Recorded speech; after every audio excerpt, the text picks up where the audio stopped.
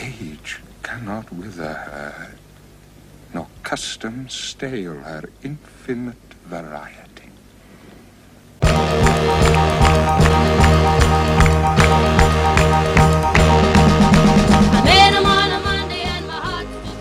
Hey there, and welcome to Her Infinite Variety, the podcast that covers Shakespeare from a feminist perspective. I'm your host, Aaron Grunfeld, an obsessive fan of Shakespeare's plays.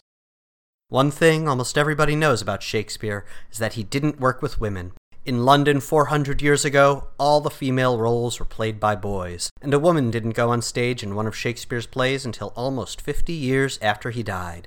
To balance the scales, on Her Infinite Variety I speak to the women in New York who are producing Shakespeare's plays, the actors, directors, designers, critics, and academics who bring Shakespeare to life in 21st century New York City. The adaptation of Shakespeare's plays started to happen around the same time that women were allowed on stage in England, the 1660s. It's a tradition that's evolved over the centuries and produced its share of masterpieces, like the musical West Side Story and the samurai film Throne of Blood. Some plays get reworked more often than others, though, so I was surprised to learn that a New York City musical took its framework from the gnarly problem comedy Measure for Measure. Last season, the York Theatre presented Desperate Measures, set in the Wild West, and the show recently moved to an open run off-Broadway. So, I decided to learn more about the adaptation from one of its leads, Lauren Molina. Lauren has a strong bio in musical theater, Sondheim on Broadway, and starred in two of my favorite musicals of the 20-teens, Nobody Loves You at Second Stage and The Fortress of Solitude at the Public. She's a soprano who also plays a mean cello, and she does the cabaret circuit as a member of the Skivvies. So, we sat down and started talking about how Desperate Measures draws on Measure for Measure. Desperate Measures is loosely based on Measure for Measure. It starts in the Wild West, where Johnny Blood is sentenced to hang for shooting a man in a bar fight in self-defense. So we start the show, and he's in jail. Johnny's in jail, and this sheriff comes to him to say, is there anyone who can plead for your life? And Johnny Blood says, well, my parents are both dead, but, I have a long-lost sister. I don't know where she could be. So the sheriff tracks his sister down, and she's actually about to become a nun. So there's an immediate similarity to Measure for Measure. And he says to the sheriff, if you think I might be helpful, I'll go. So she goes to the governor and asks for a pardon. And the governor says, I have been hired to govern this state. And if I break my vow, then you have to break your vow of chastity. So she leaves. And the sheriff says, well, time out. What if you say yes to the governor? And then in the dark, we switch you out with a girl who can act like you and do the deed. So that's where my character comes into play. I play a saloon girl who is used to sleeping with men. So basically I am taught to be a nun, and I eventually do the deed. And then obviously madness ensues. What they've done to adapt it from Measure for Measure is rake through it to make storylines less complicated and much easier to follow as far as who is who and who wants what. There's a double wedding at the end, so it's very Shakespeare. It's also written in rhyming couplets, so that's a nod to Shakespeare as well. Sometimes it's in iambic pentameter, and other times it's just in couplets. It really perks up your ear to make you feel like you're listening to Shakespeare, but, with more contemporary language.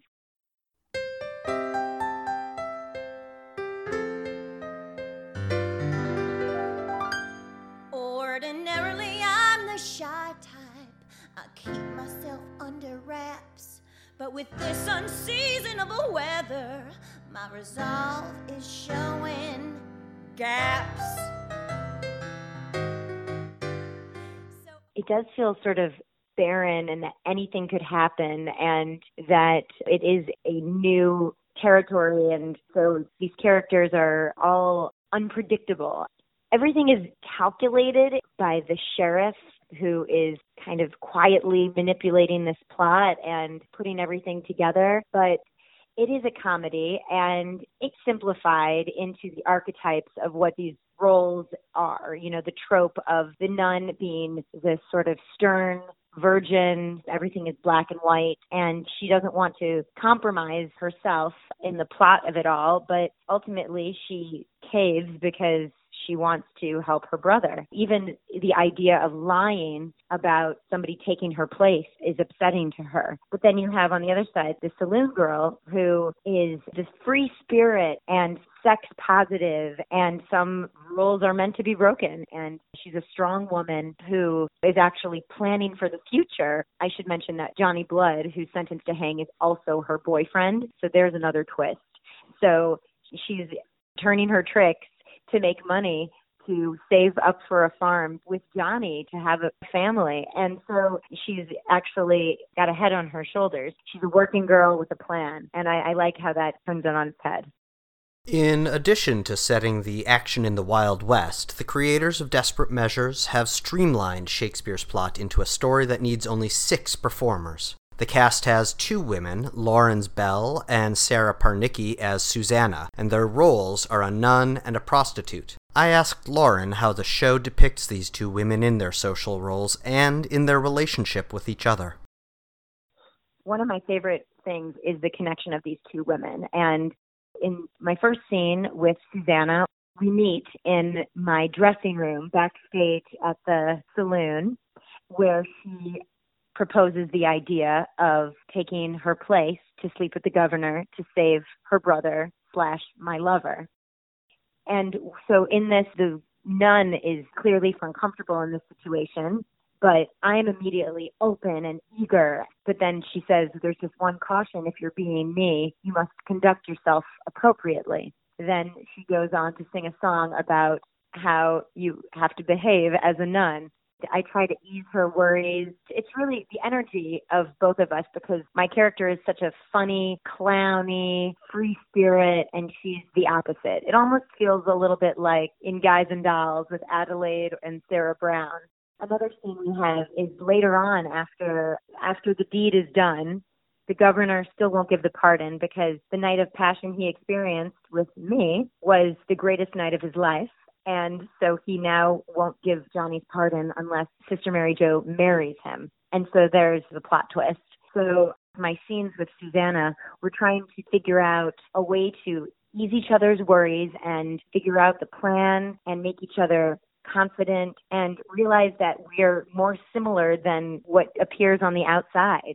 There's a lot of girl power in this show, even though there's only 2 women. And I think that just goes to show it's sort of a man's world, and women are still trying to make their power known and respected. I'm always interested in talking about the gender gap in theater, and since I've never worked much in musical theater, I was curious to hear more of Lauren's perspective on the industry. They're getting better. I think now is the time for writers, young and old, to create more roles for women. I do think that we have seen a shift and seen more and more, but still not enough. I mean, if you look at a cast, for the most part, there's going to be more men than women. And I think that there has been a culture shift to really recognize women more and more in the theater, not only on stage in wonderful, juicy roles for women, and not only just white women, but women of color, women of disability, but also to put women in creative team roles, because it makes such an impact in the entire production, the influence and the ideas from a feminist point of view. So I do think that day by day it is getting better, and bringing attention to it is the first step. But I definitely think that there have been some wonderful female roles recently. I slept with another guy just for you. Shot a man and watched him die just for you. Dressed myself up like a nun. Sounds like you had lots of fun, but I'm in jail for what I've done just for you. You say that you love me. In adapting Measure for Measure, this Wild West love story uses a plot device called the bed trick. In this scenario, one woman is swapped for another in a nighttime tryst. Boccaccio, writing in the 14th century, loved the bed trick. It's all over the Decameron. But from a modern point of view, the twist is bizarre. The governor's sexual blackmail, on the other hand, is very familiar. And I asked Lauren how audiences have reacted to the governor's threat.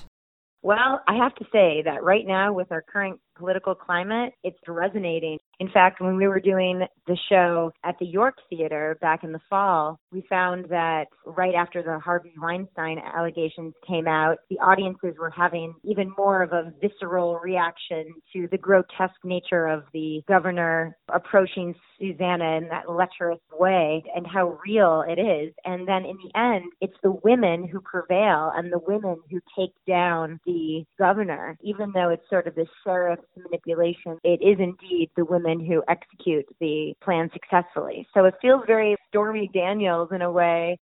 Moving the subject to Shakespeare, I asked Lauren whether she'd ever performed in any of his plays.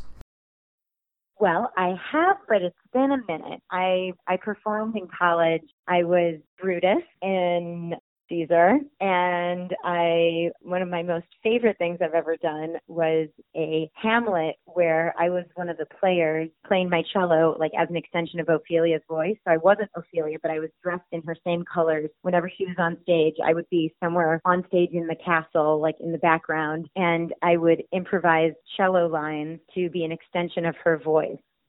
Lauren's wheelhouse is musical theater. She's starred in a few unconventional productions of Sondheim's work. In 2005, her Broadway debut, she played her cello while acting in Sweeney Todd. More recently, she performed a two-person version of Marry Me a Little. So rather than ask her about gender-swapped roles in Shakespeare the way I usually do, I asked her about her male dream roles in musicals. Whenever I think of musicals, my brain suddenly goes to Sondheim because I feel like Sondheim is the Shakespeare of musical theater. But I feel like his roles in general are kind of gender specific. However, I feel like there could be a really amazing Sweeney Todd with a woman as Sweeney, like a Fiona Shaw.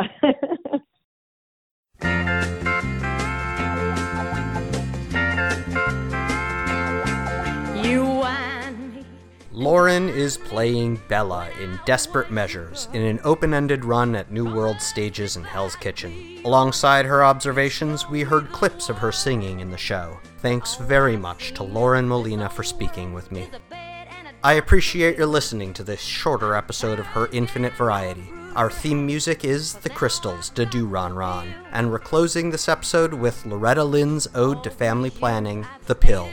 I'm Aaron Grunfeld, and this has been Her Infinite Variety. Thanks for listening. Gone by, another baby's come. There's gonna be some changes made right here on Nursery Hill. You set this chicken your last time, 'cause now I've got the pill.